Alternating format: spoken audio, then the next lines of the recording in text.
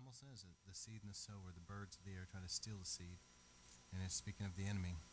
And Lord, we just bind that right now. The enemy will not steal the seed of the Word of God, but your Word will go forth. The Bible promises and accomplish that which you sent it forth to do. In Jesus' mighty name. So we bless you, Lord, and thank you for it now. All right, we're dealing with part 16. This is going to be a series, I think, like, I don't know if you guys know who Tim Hawkins is. Yeah, he was making fun of preachers that have really long series. Well, this is going to be one of those, all right? There may be a part 113. I don't know. We're dealing with end time prophecy. So, I got to take a little at a time. Just make sure, people like Ed get it, just take it slow. Yeah, extremely All right. Part 16. It is 7 degrees of seduction. But y'all give me your best here tonight. Those that are River of Life folk especially, because I really want you to hear this tonight. You need to hear this. I honestly haven't preached along these lines in a long time. It's been years. But I felt tonight to deal with it. It deals a little bit with spiritual warfare. Some things to just be aware of. And I wish everybody could be here tonight to hear it, but I realize not everybody can always make it. But anyway, I had lunch with a pastor friend of mine the other day, and he's been here in the Dallas area since the 80s. And I was just talking to him about revival, and I was talking to him about how back in the 90s God was moving so powerful. And in the Dallas area, there were little, moves of God at the time, but the move of God never really exploded into the fullness of everything that it could have. And not only that, but if you look at the history of this area, there's a lot that has been here that's been resisting, not only the move of God, but resisting powerful churches and powerful ministries. Going back to the 80s, I could name off the top of my head, and I don't want to do that because I don't want to say their name in this context, but I could name several ministries that have been really, really attacked in this area, and even some of them destroyed. So this is not an easy area, okay? And we need to be aware of some of the things going on. And one of the things he told me as I was talking to him, again, this is a man of God that's, he's been in the ministry for, I'm guessing, probably around 40 years or plus. And he's been in Dallas since the 80s, so several years here. And he said this about this area. He said that he believes there is a seducing spirit over the churches of this region. And that seducing spirit is trying to keep them lukewarm and asleep.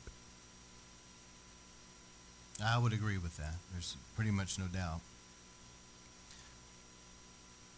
So as I go into this, I'm going to just kind of lay some groundwork. I know you guys are aware of my wife's testimony. And because of that, we know some people that have come to us that have come out of some pretty dark stuff and my wife's been able to lead them to the Lord. I have too. We've been able to minister to them. And so when I talk about this next area here, we know from experience and from people directly that this is actually quite common. But anyway, there was a woman. I want you to be aware of what goes on in church, because I think that some people, bless their heart, I wish that we did live in a little bubble and, nothing went on. I mean, I wish churches were that way. They were just the safest place on earth and none of this stuff went on, but it's not that way. And how many knows we need to read our Bibles? Amen. And we need to know what's actually going on. But there was a particular woman that was trained. Now, she became a Christian later on. And I'm going to tell of some other people I know of as well. But this particular woman became a Christian later on.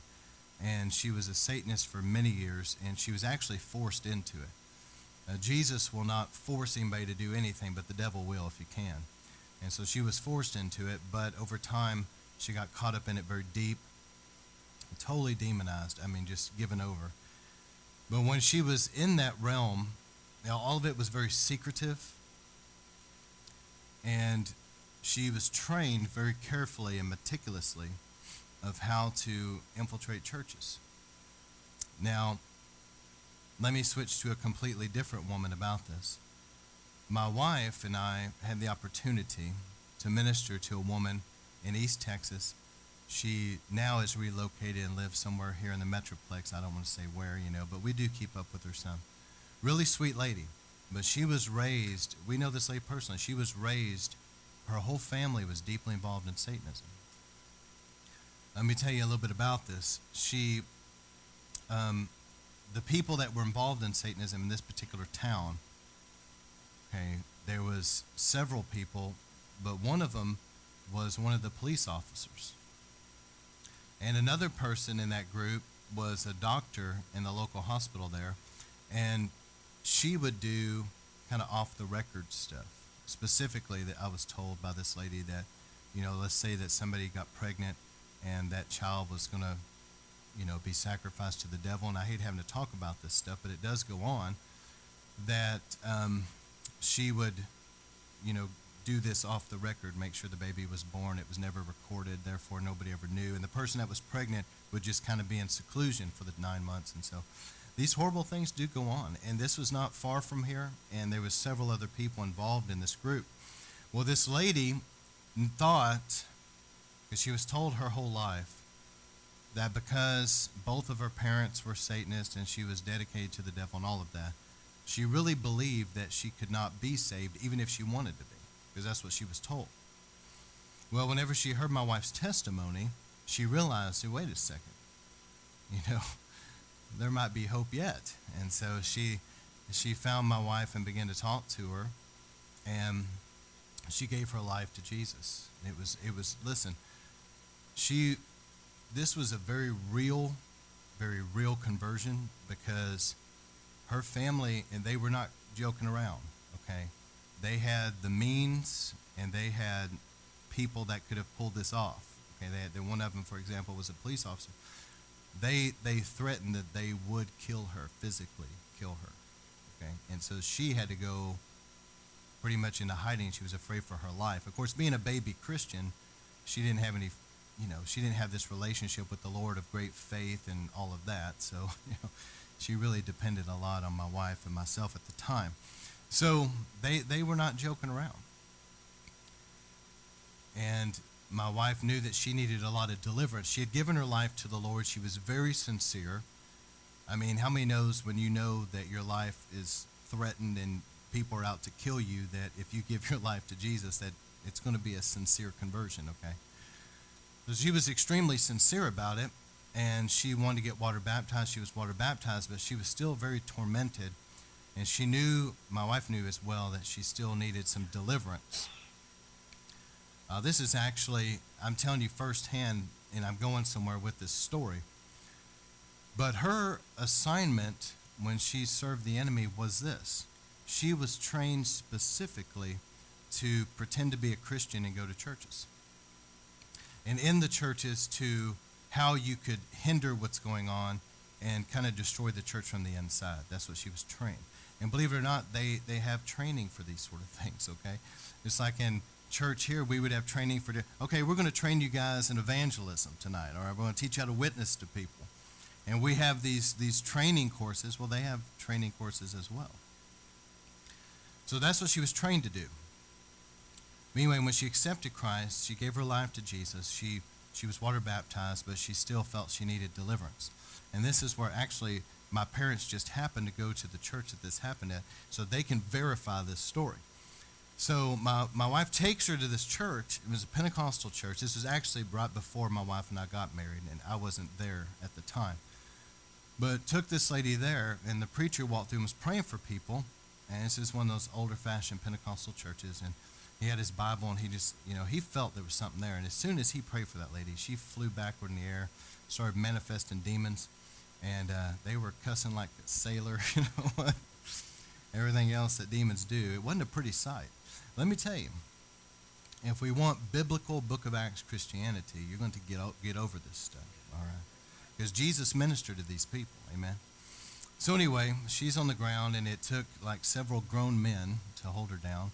As a matter of fact, people that were there, and they can testify this, that she's this little lady. She's not very big, but she was lifting grown men off the ground, and her arm would come back down like that.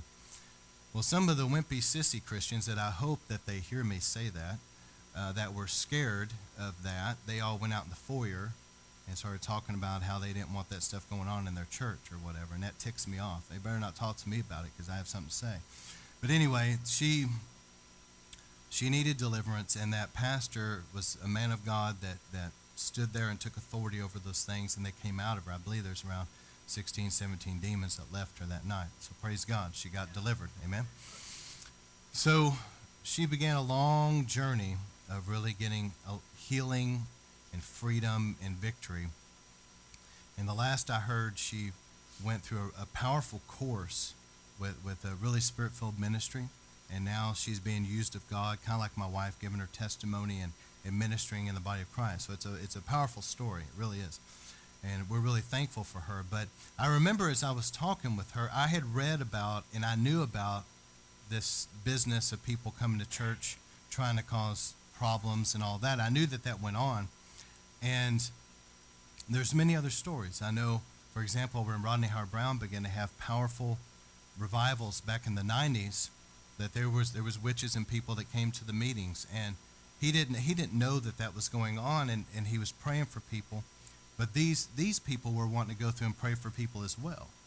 And so when he found out that was going on, he kind of had a rule that stands to this day. If you go to his meetings, he's like, nobody prays for anybody but me, and he'll line everybody up and pray for everybody, and it's really powerful. But that's why he does that. And I know, for example, at the Brownsville revival, they were pretty close to New Orleans. I've been to New Orleans. I have friends from New Orleans. I went to Bible school with some crazy guy from New Orleans, He's always bringing back some shrimp and crawfish and stuff. He's really good. He got me liking the Cajun food, But how many knows there's some weird stuff in New Orleans, all right? And they had people coming into the Brownsville revival. Here they are going after God, going after souls, and seeing all these people saved. And, they saw over 1 million people give their lives to Christ, I believe. That's a safe estimate. But all the time this revival's going on, there's these little creepy witches and people coming in, and they'd be back there in the back, with their little rattles, trying to curse the pastor and curse the church. They actually made a voodoo doll. Pastor Kilpatrick, there's a video of him cutting it up, and they blast the shofar and broke that curse or whatever. But just so this stuff does go on, and we need to be aware of it, okay? Because there's not a lot of pulpits out there, I think, that will address these things. But it is in the Bible. As a matter of fact, in Acts, I believe it's chapter 20, the Apostle Paul was addressing Christians, and he told them, he said, I know that when I leave, there's going to be ravenous wolves that come in, and they're not going to spare the flock. They're going to try to ravage the flock, okay? And how many knows Jesus said that there would be wolves in sheep's clothing that would come in among the people? So I'm saying all that to say this. Just because you're in church doesn't mean that you need to trust everybody and everything going on. Amen? Not everybody that comes through the door is a Christian. And even those that call themselves Christians, some of them are very, very far away from God in their own walk.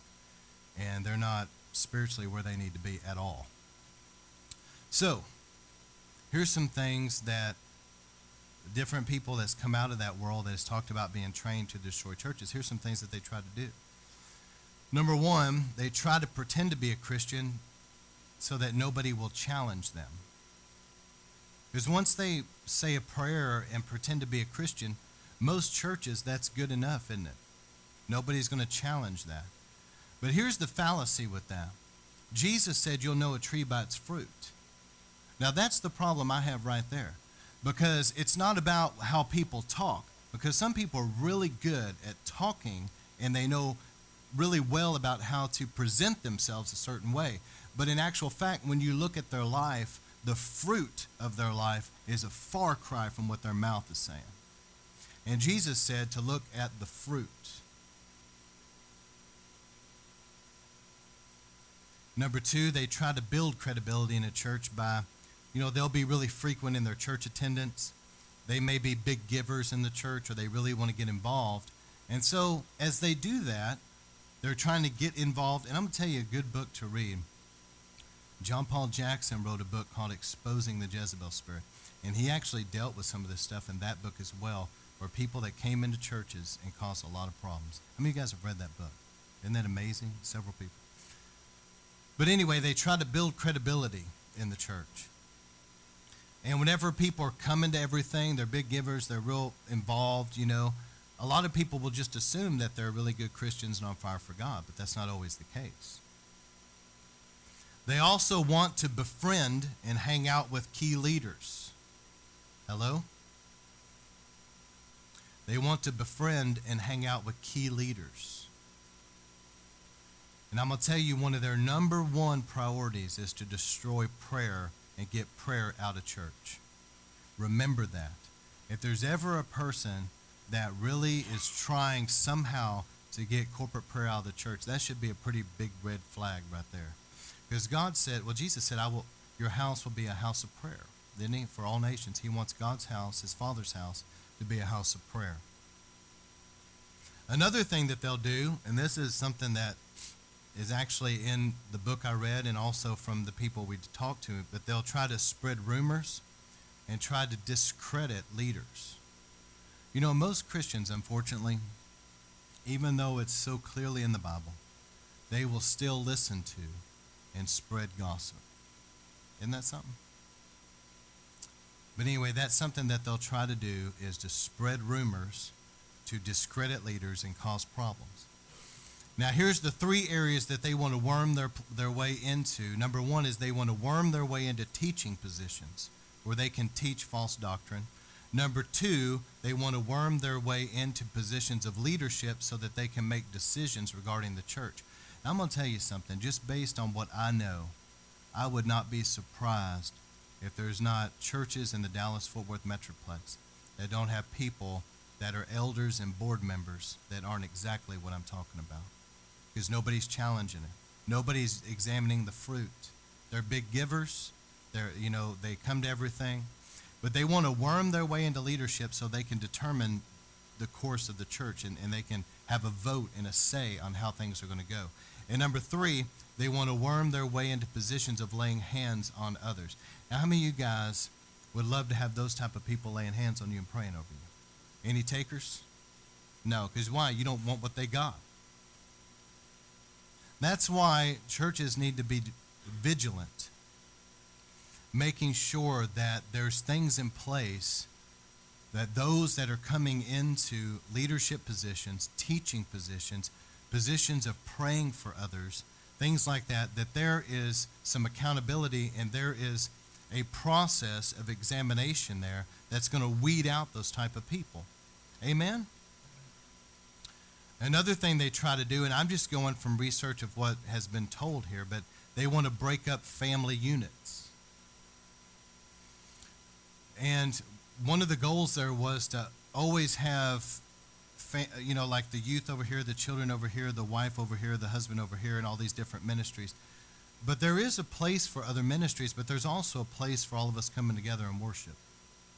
And that's important in church, and that's something I've always really loved and been pleasantly surprised in River of Life how much of a family it really is, because there's no young or old, there's no division of any kind. It's just a loving family. Another thing they want to do is stop all accurate teaching about Satan that exposes him and exposes his works. Because why? Because whenever we expose the enemy, he loses his power and people are set free. Right? And so he doesn't want people teaching in a way that's going to expose him like I'm doing right now and get people set free. Another thing that happens is this, just straight up direct attacks where people are praying against churches and praying against leaders, and that can really be oppressive. Now let me tell you this, I firmly believe this. I was involved, I was on staff, no, I wasn't on staff actually, I'm sorry. I was in leadership with a very, very large church back several years ago in the Dallas-Fort Worth Metroplex. Powerful church. But I remember as it was growing really fast, people were just simply being allowed to be in leadership because the need was there. I felt in my spirit that something was off and that some people were coming in that needed to not just be flung into leadership real quick. They needed to examine these people, okay?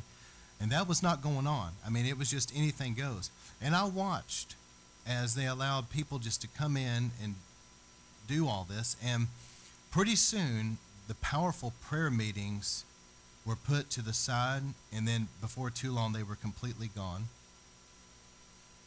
I wasn't involved in the highest leadership where the decisions like that were made, but I was involved. And I watched as that happened. And I watched as there was a real oppressive presence come into that church, where once there was life and the praise and worship was full of the power of God, and people could really be free, and it was, the presence of God was amazing. I mean, it was really strong. Once that was there, but now it seemed like there was something that was heavy over that church where it was hard to even pray. It was hard to worship. It was hard to even be there. You felt uncomfortable.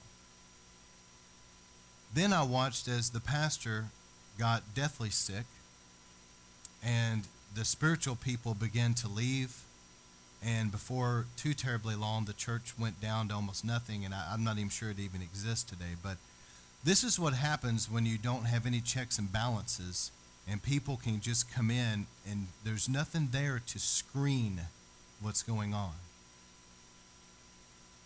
Now, let me say this as well, though, because it's not just with people like that that are deliberate. There's also people that may be Christians, but they're baby Christians. And they don't mean to, but they're still used of the devil to cause a lot of problems in churches. Amen? So these are not necessarily people that are deliberate, but they allow the devil to use them. And that's why the Bible says to put on the full armor of God. The Bible says to renew your mind, okay? And that we need to examine everything with the Scripture. So if we know what the Bible says, then we're not going to be doing the things that they're doing. By going around running people down and splitting up relationships and opposing leadership and being rebellious. That's not going to happen because the Bible's so clear about it. So we've got to renew our minds and live in a way that's not going to cause these problems. So why is it important that we know about these things? Because not everybody that comes in the doors needs to stick around. I've had times where I felt, I never said anything to you guys, but there was one prayer night, I don't know, it was quite a while back, but this particular person came and was talking to me, and I left there, and the Holy Spirit spoke to me as clear as I've ever heard him, and the Holy Spirit told me, said, I did not send him to you. And I told my wife about that. And I said, okay. So I prayed about it. I said, Lord, if he's supposed to stay, let him stay. But if he's not, you need to get rid of him, whatever. I never saw the man again. He's gone. But let me tell you something. I believe that the power, when we take communion like we do, I believe the power of that also is helping to purge out things that don't need to be going on. But let me tell you a quick story. Richard Crisco was the youth pastor at Brownsville, and I've been recently going back through some of his stuff, and this stuck out to me. He said for years, he was at a church before Brownsville, and for years, he picked up several kids, but there was this particular young lady that he would pick up for church every week for years and years and years and years. And she single-handedly ran off around 70 people or so out of his youth group at the time where he youth pastored. Single-handedly ran them off. And he would pray, say, Lord, if I don't reach her, who will? If I don't pick her up, who will? If I don't reach out to her in love and try to help her, nobody else is going to. And so he had this heart for her, And he kept bringing her. She just kept running people off, kept causing problems. Come on. And did you know he said he learned from that mistake because of this right here? He came back many years later, and he saw that young lady, and to this day, years after the fact, she was still not living for God at all, and none of the people she ran off were either. Did y'all catch that? So one bad apple can cause a lot of problems for a lot of people.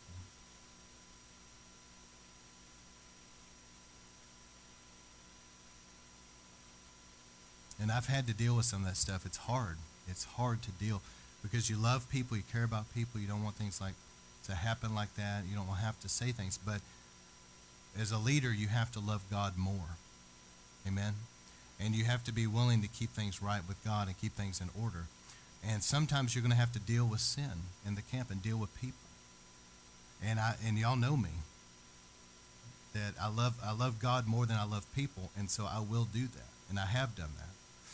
So let me get off of that now. I just want you to understand that as we start going into what we're praying about, because it is coming, and I believe revival's coming to this region, revival's coming to this nation. But as this happens, I want you to be aware that not every person that, comes through the doors of a church need to be trusted. And not every person that comes to church needs to stick around. All right. Let me give you some scriptures and go ahead and get into. God gave me this week. I was going to preach on the Antichrist and the 10 kingdoms. But 1 Timothy 4:1, now I'm going to shift gears here. It says, the Spirit explicitly says that in the latter times some will fall away from the faith, abandon the faith, paying attention to deceitful spirits and doctrines of demons. Deceitful spirits can be translated seducing spirits. But it's interesting because the Bible says clearly that in the latter days that we're living right now, there will be people that fall away from the faith. These are people that were Christians. These are people that went to church, and now they're no longer Christians. They're no longer going to church. They're away from God. They fell away from the faith. Somehow, they listened to a seducing, deceiving spirit and doctrines of demons. That's what the Bible says. It also says in 2 Thessalonians 2:3, let no one in any way deceive you, for it will not come unless the apostasy, some translations say the falling away, other translations say the rebellion, comes first. And the man of lawlessness, which is the Antichrist, is revealed, the son of destruction, or the son of perdition. So it clearly says in the scriptures that there are going to be some, before the Lord comes, there's going to be a falling away. The Greek word there is apostasia. That's why they say apostasy in this translation, but the Greek word's apostasia. But you got to understand what an apostate is, because most people don't use the word apostate every day. Okay?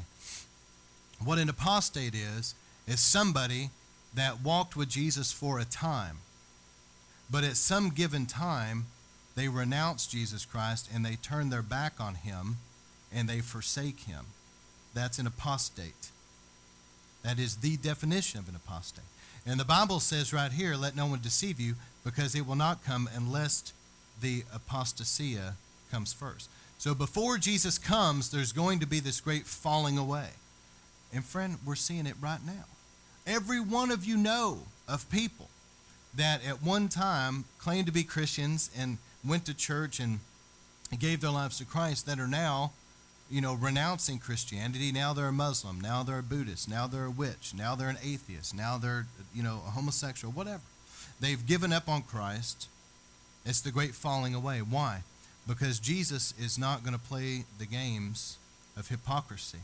I love what Derek Prince said. He said, when revival comes, the very first thing that God will do is he will electrify the fence. So every hypocrite that's been riding the fence, all right? Every hypocrite that's been wanting one leg in the kingdom and one leg out here with Satan or whatever, and they've been playing games riding the fence, the Lord's going to turn on the electricity. He's going to fry their little hiney a little bit, and they're going to choose who they're going to serve. They're either going to jump over here with Jesus or jump over there with the devil. And that's exactly what's going on. God's not going to put up with the hypocrisy in the games anymore. And it grieves me because I know people that used to love the Lord and serve God and live for him, but maybe, like I talked about earlier, there was a bad apple that got a hold of them. Amen? But something happened. 2 Corinthians 11:3, Paul said this, but I'm afraid that as the serpent deceived Eve by his craftiness, that your minds will be led astray from the simplicity and the purity of devotion to Christ. And then Ephesians 6:16 says this, in addition to all this, taking up the shield of faith, with which you are able to extinguish all the flaming arrows or the fiery darts of the evil one. So there's going to be these, the Bible says it, I just read it to you, there's going to be these seducing spirits, these doctrines of demons in the last days that we're living, and they're out there now. We see them now. And we're going to have to be rooted and established in the faith where we're not able, like the serpent deceived Eve by his craftiness, to have our minds led astray. We're going to have to understand that there's going to have to be some maturity in putting on the armor of God, the helmet of salvation, the breastplate, to where we can extinguish and put out these fiery arrows, these darts that the enemy is shooting against people of deception in their minds. I remember one time before there was this particular church, and it was about to really a difficult time it was going into. And there was this particular person, and he was hanging around the wrong people. I witnessed this for myself. And every once in a while, God will show me something, just like he shows you. And I saw in this person, it was the craziest vision, but I saw in his mind that there was like these little black spots, these little black seeds in his mind, where he was listening to the wrong people. He was listening to people that were against that church and against the preacher, etc. And I tried to warn him. I told him, I said, man, I'm telling you, you need to not listen to those people. You need to be careful. I see something in your mind that you've been listening to people. And this person, I've been able to talk to this person before that, and he always listened. But this time, it was like the enemy was drawing back those arrows and shooting them into his mind, and he was, instead of rebuking those thoughts, he was entertaining those thoughts. And he wasn't discerning the spirit behind it. Next thing you know, the devil really used him and others to cause major problems in that church. But you got to be careful who you're listening to. All right, so here's 7 degrees of seduction. Number 1, the deception, the seduction. When I'm using this word, I'm getting it from 1 Timothy 4:1, that they would be seducing or deceiving spirits in the last days. So here's some areas of seduction. Number 1 is humanism, atheism, and agnosticism. The seduction there, where people are going to simply not believe that there is any type of intellectual design, any type of a creator. We all just happened, The dumbest thing. It takes more faith by far to believe in that than it does. But, arrogant people. And the Bible says this. It says, you stiff-necked people, your hearts and ears are still uncircumcised. You're just like your ancestors. You always resist the Holy Spirit. And Psalms 14 verse 1 says, the fool has said in his heart, there is no God. Let me tell you, you can resist the Holy Spirit. Let me give you some stories because I want to strengthen your faith as we're going through this tonight. If you follow me, this is an amazing story. So revival fell at Brownsville. You guys know about this revival. It's been on my heart lately. And the Spirit of God came into that church so powerful to the degree that little children, and how many of you guys have been around little kids very much? They have the attention span of a squirrel maybe, that you can't get them to really focus. The power of God was so strong in these revivals that these little children would be maybe in prayer and intercession or hit by the power of God on the ground for hours, and that's not an exaggeration. So let me tell you a quick story. So at the revival, and I'm tying this into this point here, there was this particular night that the children's pastor was walking by, and he saw that the children, there was a group of children, maybe about a dozen of them, they were in a back room and they were being, babysat or whatever. And at this church where God was moving so powerfully, they had the means to be able to hear what was going on in the service, the speakers. And I don't remember if they had a TV or something where they could watch it as well. But he walked by and he saw those kids, and they were all in there playing with their cars and Barbie dolls or whatever. And he told the people, he said, hey, why don't y'all engage these children? Now, see, this seems so crazy to most churches, right? But when God's moving. He said, why don't you engage these kids and just encourage them to worship with the worship band and all that? They started worshiping. The power of God fell. They went out under the power. They began to groan and travail and intercede like the intercessors. And it was so powerful and so intense that the people that were in there watching was like, this is out of our control. This is now out of our league. Let's go get the children's pastor, you know. And so they get him, and he said, listen, we need to let Pastor know. They went in there. Pastor Kilpatrick, this is on the videos. You can watch it like on YouTube. Everybody was just crying. I mean, these kids, the power of God that was on these kids began to fall in the church. Well, there was this one little girl named Whitney, and her story is on YouTube. You can listen to her tell it. This little girl, and one night the Holy Spirit came upon her real powerful, and she was really weeping and groaning and travailing.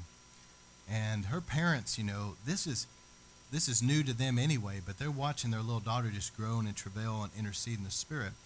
And she's in this vision, you know, and she started doing like this and pulling people out like this.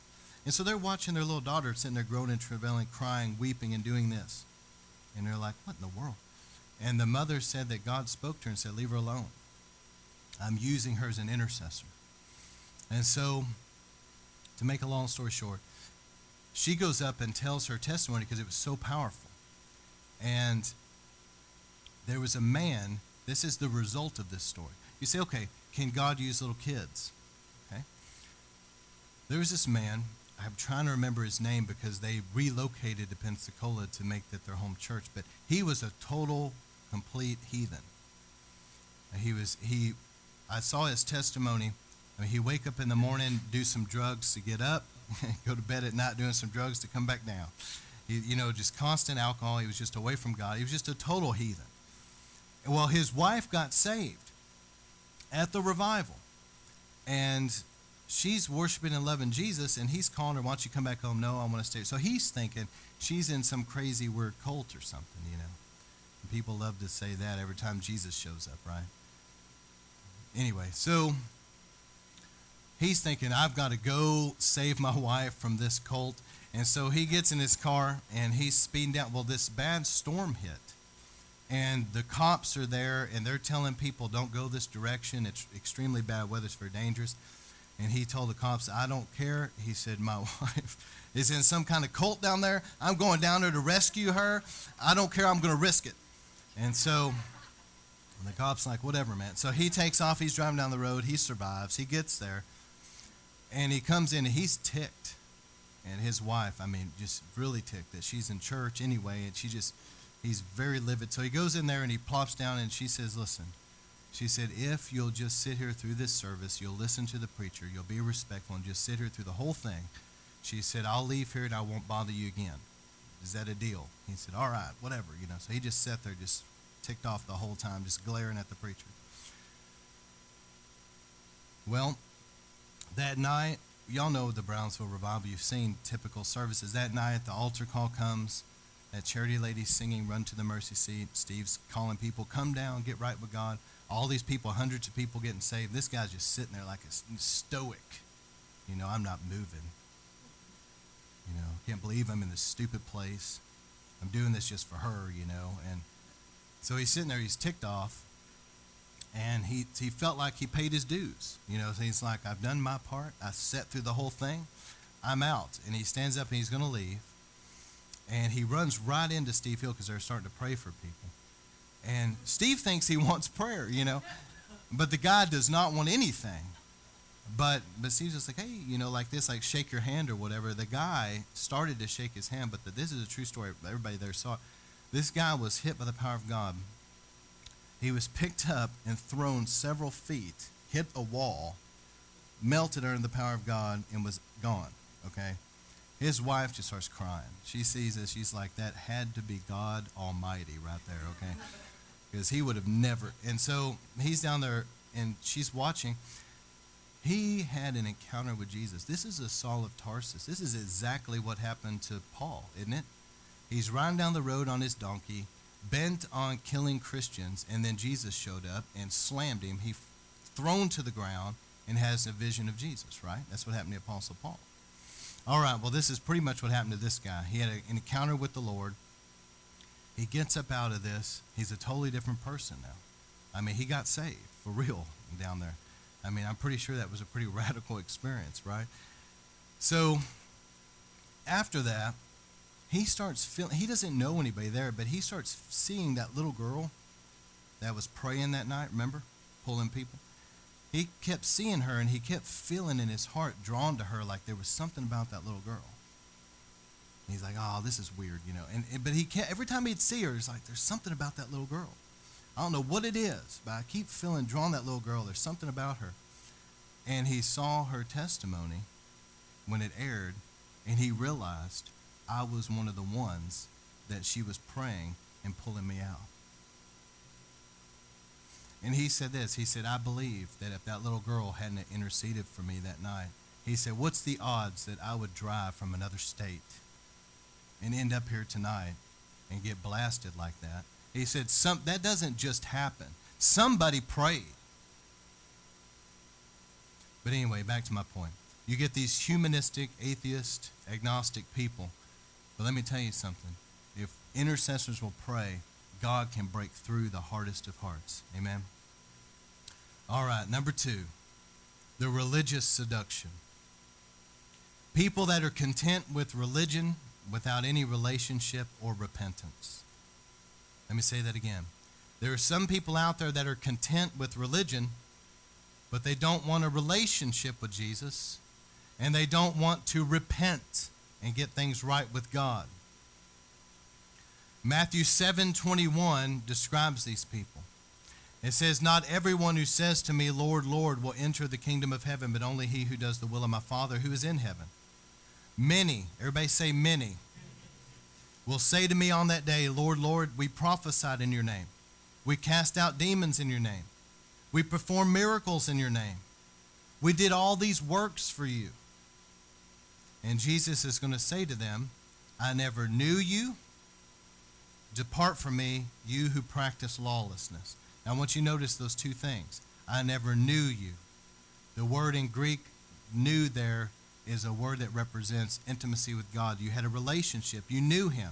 And people say, oh, I know Jesus. Okay, well, what's he been speaking to you lately? If you say you really know him, and the Bible says, my sheep know my voice, and they follow me, and those that are sons of God are led by the Spirit, and you got all these scriptures about relationship. If you really know him, then what has he been speaking to you lately? I can answer that question. And then number 2, he said, depart from you, you who practice lawlessness, meaning that they refused to obey him. Jesus said, those that truly love me will obey me. There's some people that say, oh, I'm a Christian. Yeah, well, their life doesn't reflect it. They're out sleeping around, having sex outside of marriage, getting drunk, getting high, partying, living in sin, but then they want to go to church, call themselves a Christian. It doesn't work that way. Here they are right here. On that day, Jesus will say, I never knew you. Depart from me, you who practice lawlessness, and they'll be thrown into hell. It's right there. Listen, Christianity is not really a religion. It's a relationship with God. There's a big difference. It's a relationship, and also there is repentance that will take place. 1 John, it's not in here, but if you want to write down 1 John 3, 7 through 10, it says that if the seed of God is in you, you cannot continue to live in sin because God's seed is in you. You're different. How many knows when you accept Christ and it's real? When you accept Christ and it's real, you are a new creation. Old things will pass away and all things become new. It doesn't mean that when the egg hatches that you're perfect, but what it does mean is that you can no longer go back from where you came, and you're going to follow Jesus to the death and let him sanctify your life and change you. That's what it means. So 2 Timothy 3:5 says that there are people out there that hold on to a form of godliness, but they deny its power. Avoid such men. That's why once you experience Book of Acts Christianity, you experience the real Christianity. You've had a taste of revival, if you will. You can never go back to dead religion. You just can't do it. It's miserable.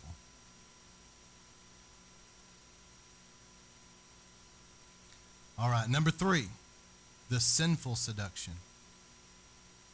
There's a deceitfulness of sin And if people aren't careful, the Bible says they will be given over to a reprobate mind over time. Hebrews 3:13 says that none of you may be hardened by sin's deceitfulness. Let me tell you something. People will start down a road of sin, and the Holy Spirit will convict them, and if they don't respond and they keep living in sin, they're hardening their heart to the Holy Spirit. He'll keep convicting them, but they harden themselves more. He keeps convicting them, but they harden themselves more. Pretty soon, they don't ever feel his conviction anymore because they've hardened their heart to where they don't even feel his existence. That's why in 1 Timothy 4:1 it goes on to say, after giving themselves over to seducing spirits and doctrines of demons, it says that they have a conscience that's been seared. How many of you guys have ever seared steak or something? You get the grill really hot, throw the steak on there, it sears it, flip it over, sear it on the other side. Some people have seared themselves because they resist the Holy Spirit. All right, let me read you Romans 1:18. It says this, "For the wrath of God is revealed from heaven against all ungodliness and unrighteousness of men who suppress the truth in unrighteousness. Because that which is known about God is evident within them, for God made it evident to them." You know what that's saying there is we all have a conscience. Amen. We all have a conscience. We're all born with a conscience. We know right from wrong. And it says this, because that which is known about God is evident within them. Then verse 20, "For since the creation of the world, his invisible attributes, his eternal power and divine nature has been clearly seen, being understood through what has been made, so that we're without excuse." You know what that means? You can look in the sun, moon, and stars and realize there has to be a God.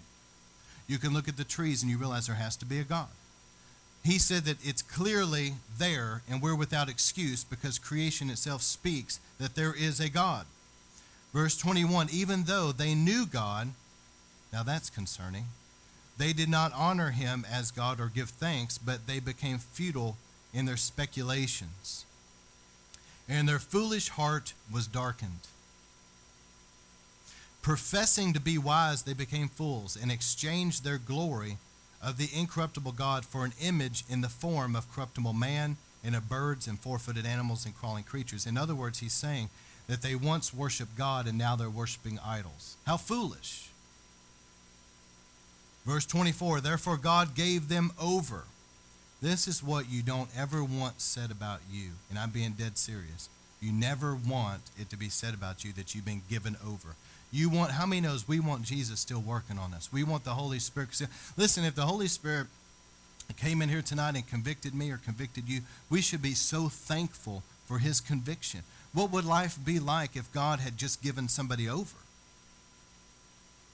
It says in verse 24, "God gave them over to their lust of their hearts to impurity, so that their bodies would be dishonored among them. For they exchanged the truth of God for a lie, and worshipped and served the creature rather than the Creator," talking about idols, "who is blessed forever. For this reason God gave them over to degrading passions, women exchanging their natural function for that which is unnatural," talking about lesbian activity. "And in the same way also men abandoned their natural function of the woman and burned in their desire toward one another, men with men, committing indecent acts and receiving in their own person, in their own body, their due penalty of their error."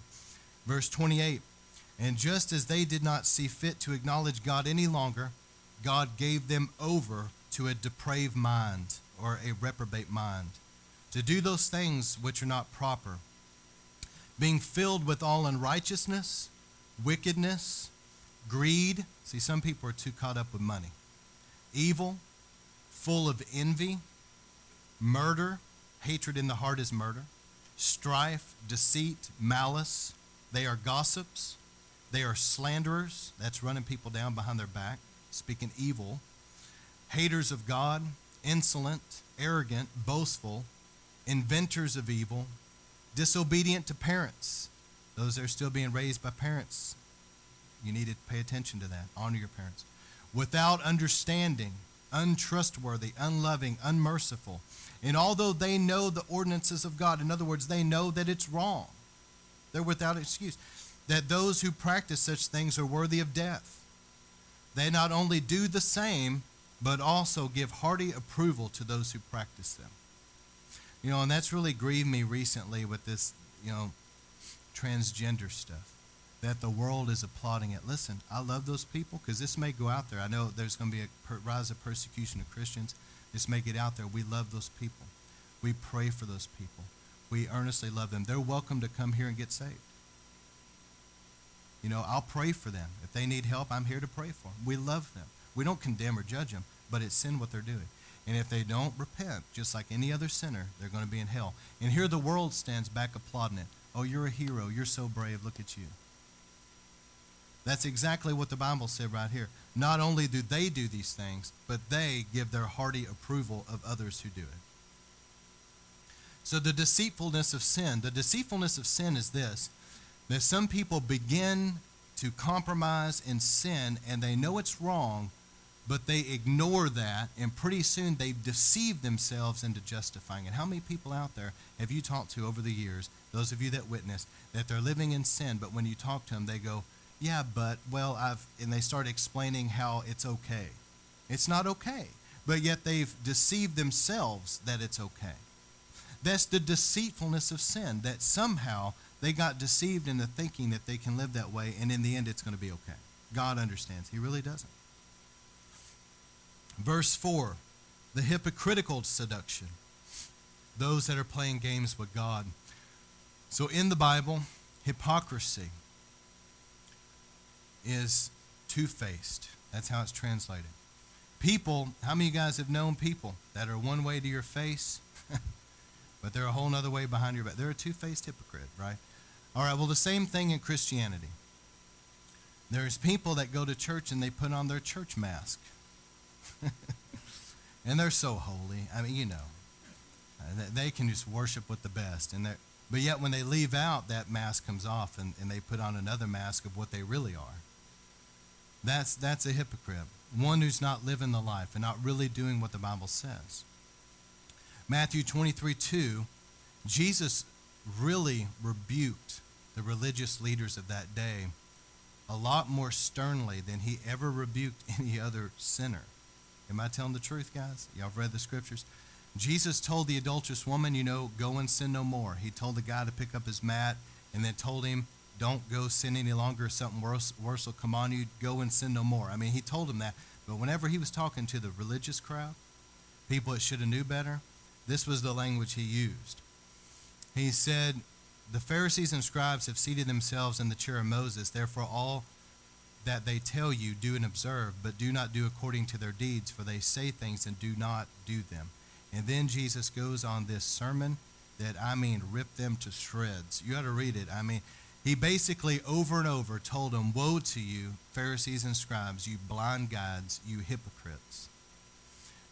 And that's the thing. The Lord is looking for not just lip service, but he wants us to repent of things.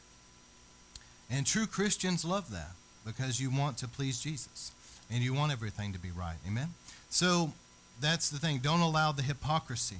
I'm grieved because in this area, I grew up in this area. As a matter of fact, I live back east, and when I was growing up, it was so inundated that people just called themselves a Christian because that was the cultural thing to do, but they didn't live the life. So, everybody did that. That's the way it was with me, too. But once I really, truly came to know the Lord, as I became an adult, you just can't do that. Amen? Once you really come to Jesus, you realize, wait a second, I can no longer live in any type of hypocrisy. There's got to be a full-on going after God with all my heart. All right, number 5, the backslidden seduction or the prodigals. Luke 15:14. There are some people that they've gone to church, they've known the Lord, they were raised in church, they're very religious in a sense, but they're total heathen, and they're out there now living for the devil. They grew up in church. How many people out there today, tonight, Saturday night, how many people out there tonight are getting drunk in bars right now and going to be having sex outside of marriage that grew up in church? And they know the truth. Luke 15:14, now when he had spent everything, a famine occurred. This is the prodigal son, and he began to be impoverished.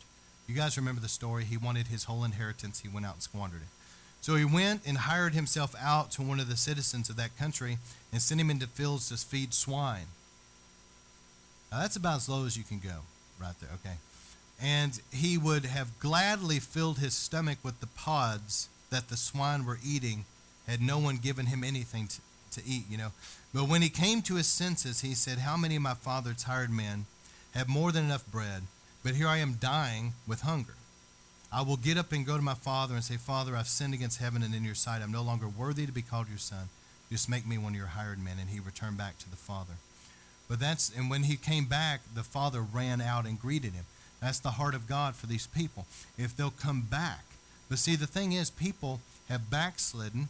The backslidden seduction, they're prodigals, they're away from God, they're living in sin. And I've been out there on the streets witnessing just like you guys do. Remember back in the 90s, I used to go down to Deep Ellum and do a lot of witnessing there. Back then there was thousands and thousands of people out there partying, and it was a good place to witness as long as you had a couple people with you. Okay, 'cause it wasn't the safest place to be, but anyway, we did a lot of witnessing. I remember this one guy coming out of a bar, and he was so drunk he was just tripping over himself. I was like, hey man, I started talking to him, and he's just sitting there just drunk, slurring his speech, and he started quoting the Bible. And let me tell you, he quoted a large passage of Scripture perfectly. And I'm sitting there, and I was nice about it, but at the end of it, I just told him, I said, do you really think just because you have that memorized, that's going to save you?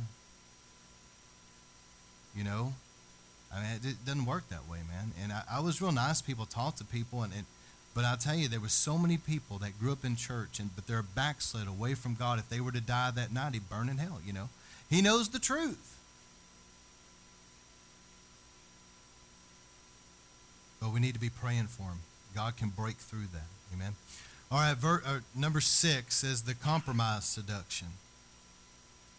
Oh, man. Keeping your convictions. Y'all please hear me about this, because River of Life, I believe God has a high calling on River of Life. I really do. I believe God's wanting to use you in a revival that is coming, and there's a high calling. But we cannot compromise, because God will not use people that will not keep their godly convictions. He'll use somebody else. And 1 Thessalonians 5:19 says, do not quench the spirit, and that can be translated, put out the Spirit's fire. How many times in a meeting, especially full gospel meetings, has the Holy Spirit started to come in great power, and then people got up and said, all right, we're going to go to the next thing. They just quenched the Spirit. Ephesians 4:30 says, do not grieve the Holy Spirit. Did you know you can grieve the Holy Spirit? And it talks about, when it's talking about grieving the Holy Spirit, if you read all this, it says in there about foul language and other things. These things grieve the Holy Spirit. So there's things, River of Life, those that are going to be used in revival, seeing people saved on the streets, seeing people healed on the streets like you guys have seen, seeing people delivered like we've seen, seeing God come into place so powerfully. The Lord is going to set higher standards. And I'm going to tell you, we've got to hang on to these godly convictions. I'm really upset and grieved because back during the 90s, when the Spirit of God was moving so powerfully at Toronto, Brownsville, Smithton, other places, there was this wave of a major revival that hit America. Millions of people. There were 4 million people that went through that Brownsville church from all over the world. There were also 4 million people that went through Toronto's church. I mean, it was just major wave of revival. And there were people that were convicted at that time, and some friends of mine. But now, all these years later, some of them are watching movies they would have never watched back then. They're drinking and they would have never drank back then. They're using language they never would have used back then. They're allowing things to go on they wouldn't have allowed back then. And they're participating in things they wouldn't have participated in. And I'm going to tell you, it grieves me, but more than that, it grieves the Holy Spirit, because they did not hang on to their godly convictions.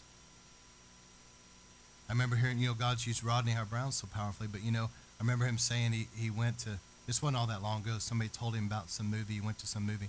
But when it started going and all this junk he said, I can't do this, and he left. I can't expose myself to this stuff. He has godly convictions about those things. Amen? And that's why the anointing is so strong on his life.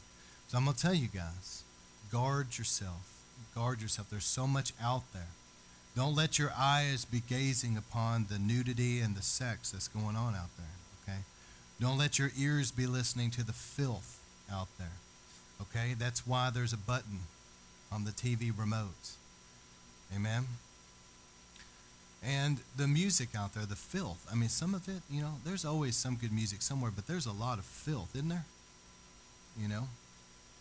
So if you want to be used really powerfully of God, you got to have godly convictions. Don't allow things in your life that's going to grieve the Holy Spirit. All right, the next seduction is this, the lukewarm seduction. This is the one I wanted to get to with River of Life I'm concerned about tonight.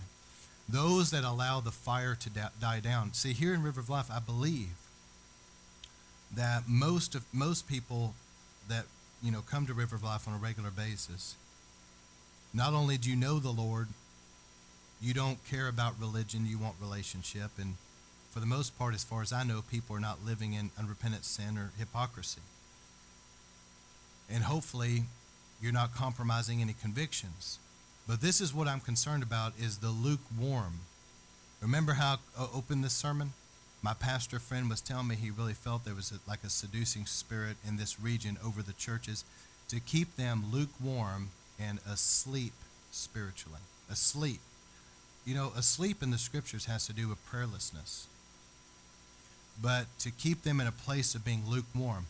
And I opened this series, or this sermon rather, talking about this. Remember those people I was saying were trained to infiltrate churches? I was reading this book from that lady I was telling you about, and she said in her book, now please hear this, she said that she was taught as a Satanist that Satan wanted every Christian church to be lukewarm spiritually, just like it says in the Bible about the Laodicean church. Did y'all hear that?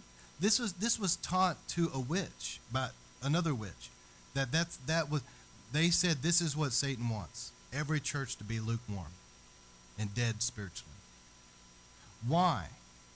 I'll tell you why. Because they're no threat to the devil. A lukewarm church is a church that's not winning souls. A lukewarm church is a church with no real power in it. People come in sick, they leave sick. People come in demonized and oppressed, they leave demonized and oppressed. They don't get delivered. What they'll do is they just refer them to a local psychiatrist and to a local doctor and to this and that and the other. It's a referral agency. There's no power to deal with these things. But God wants us to be a powerful church. Amen? And how many of you guys have seen, just in River of Life, I'm sure in many other places, how many of you guys have seen with your eyes people delivered from the demonic realm? Come on. You've seen the power of God come in. You've seen people healed of things, haven't you? Why? Because God's the same yesterday, today, and forever. Book of Acts Christianity. God hasn't changed.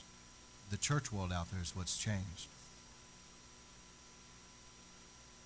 But the lukewarm seduction is this. People start feeling that they're okay when they're not. It's subtle.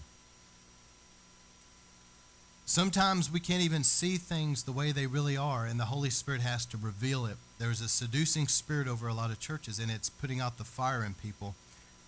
If it's not discerned, people go on being lukewarm. Pretty soon they are compromising. Here's the thing. When people get lukewarm, the next thing after that is then they start compromising their convictions. Then they stop praying like they used to.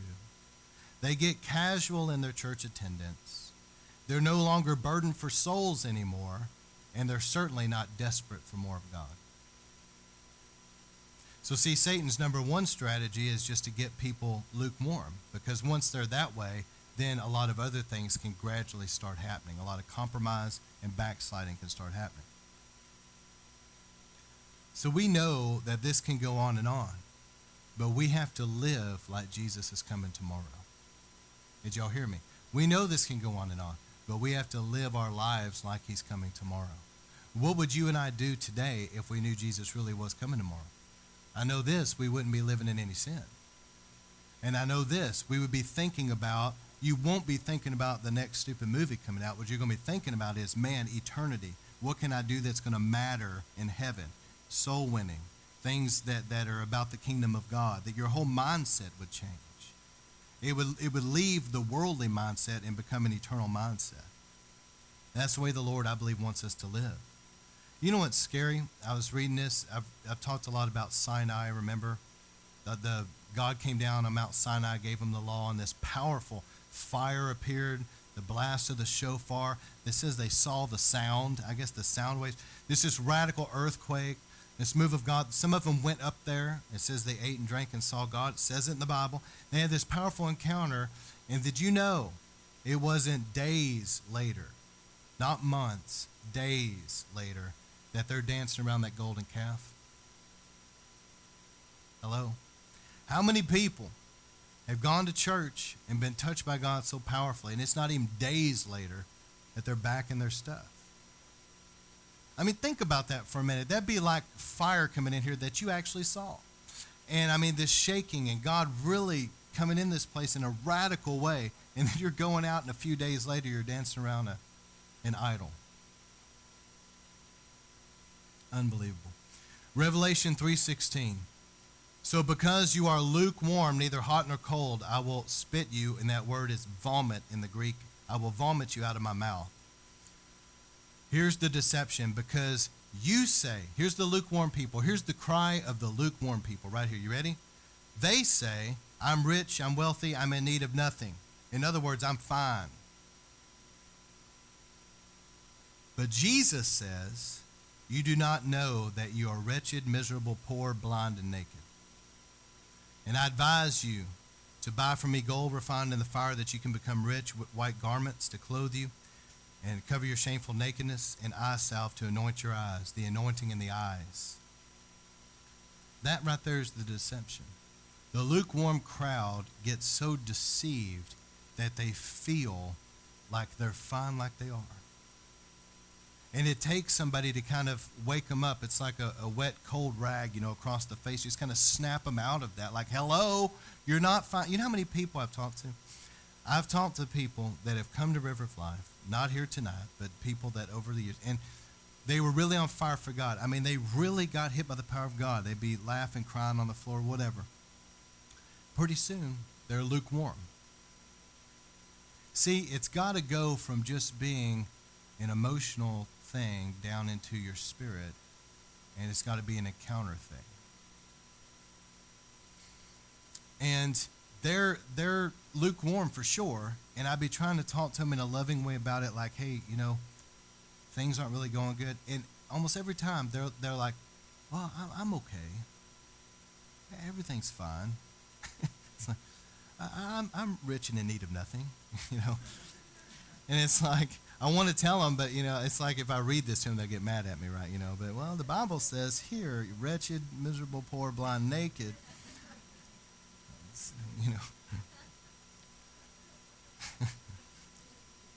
But I don't think they'd receive that very well. But that's what the scriptures say. And I'm concerned because I don't want what my pastor friend was telling me. There's this seducing spirit over the churches, putting them asleep, lukewarmness. That's rampant. How many guys would agree with that statement that live here? Yeah, that's absolutely rampant. You have to drive pretty far to not see that. But here's the thing. I don't want it to happen to you guys. So be aware of that in this region. And this is what the Bible says, 2 Timothy 1:6. For this reason I remind you to kindle afresh, stir up, fan into flame the gift of God that's in you through the laying on of my hands. So there's a fire in you. You guys remember Leonard Ravenhill saying, God will ignite a fire in you. But he said, God's not going to die in you. If the fire died, it wasn't God. Okay? So what that's saying there is about kindling that. How many of you guys have ever been camping? Okay, how many of you guys have never been camping? In your whole life, you've never made a fire. All right, everybody's. Okay, some of you say, I've never been camping, but I know the youth group, I know that you guys have had s'mores on that fire pit. I know that. All right. So think about the fire pit. Think about the fire. So you've got the fire, you've got the wood, and the fire's burning. And then somewhere in the night, you notice that you kind of wake up, man, it's cold. And you look out there and the fire has gone down and it's barely there. So what do you got to do? get your metal poker, whatever you got. You got to go in there, you got to start stirring that thing up, put some fresh wood on it, blow on it, and the fire gets built back up. That's what Paul's saying here, is that I remind you to stir up.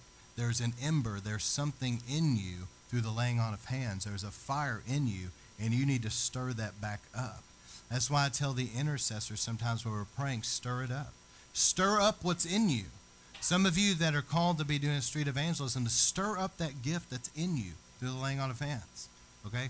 So and my question is this. Every one of you in River of Life, you have a destiny. You have a purpose. God's wanting to use you. But think about it for a minute. I'll ask it the other way than what I normally would. But how many people know for absolute, positive, certain, you know for sure what you're called to do? Okay, there's about half. That's what I always... Okay, here's the thing about that. People that know for sure what they're called to do, there's like a focus. There's a drive there because they feel like, man, I've got purpose. But you do have a destiny. You do have purpose. God is wanting to use you. You need to know what that is. You need to find that out and begin to focus in on being used of God in that area. Some of you, it may be music and praise and worship or something else. But let God begin to show you what that is, because when you have vision and you have some kind of direction in your life, there's a fire about that. There's a passion about that. And let me say this too. If you want to stay on fire for God, you've got to keep the sin out of your life. The sin will separate you from God and put out the fire quick. You've got to keep a strong prayer life. You need to stay in the Word. You also need to be faithful to church, and you need to hang around on fire people. Did y'all hear me? You know, I remember this guy saying one time there were some people in his church that had some others over, and the whole time they were just running down the preacher and running down the church and blah, blah, blah, you know. And they said after those people left, they said, man, we felt just dirty, nasty. And so they go to their pastor and say, well, what should we do? And he said, well, I'll tell you what I would do. He said, don't have them back. Disassociate yourself with filth. Amen? Disassociate with them. Keep yourself pure before God, holy. Whew. All right. What I want to do tonight, for River of Life, God is really breathing in a fresh touch from Him. And I've been sensing this week just something new. Brina, can you help her? Because I want to play the iPod here in a moment. But I'll tell you when.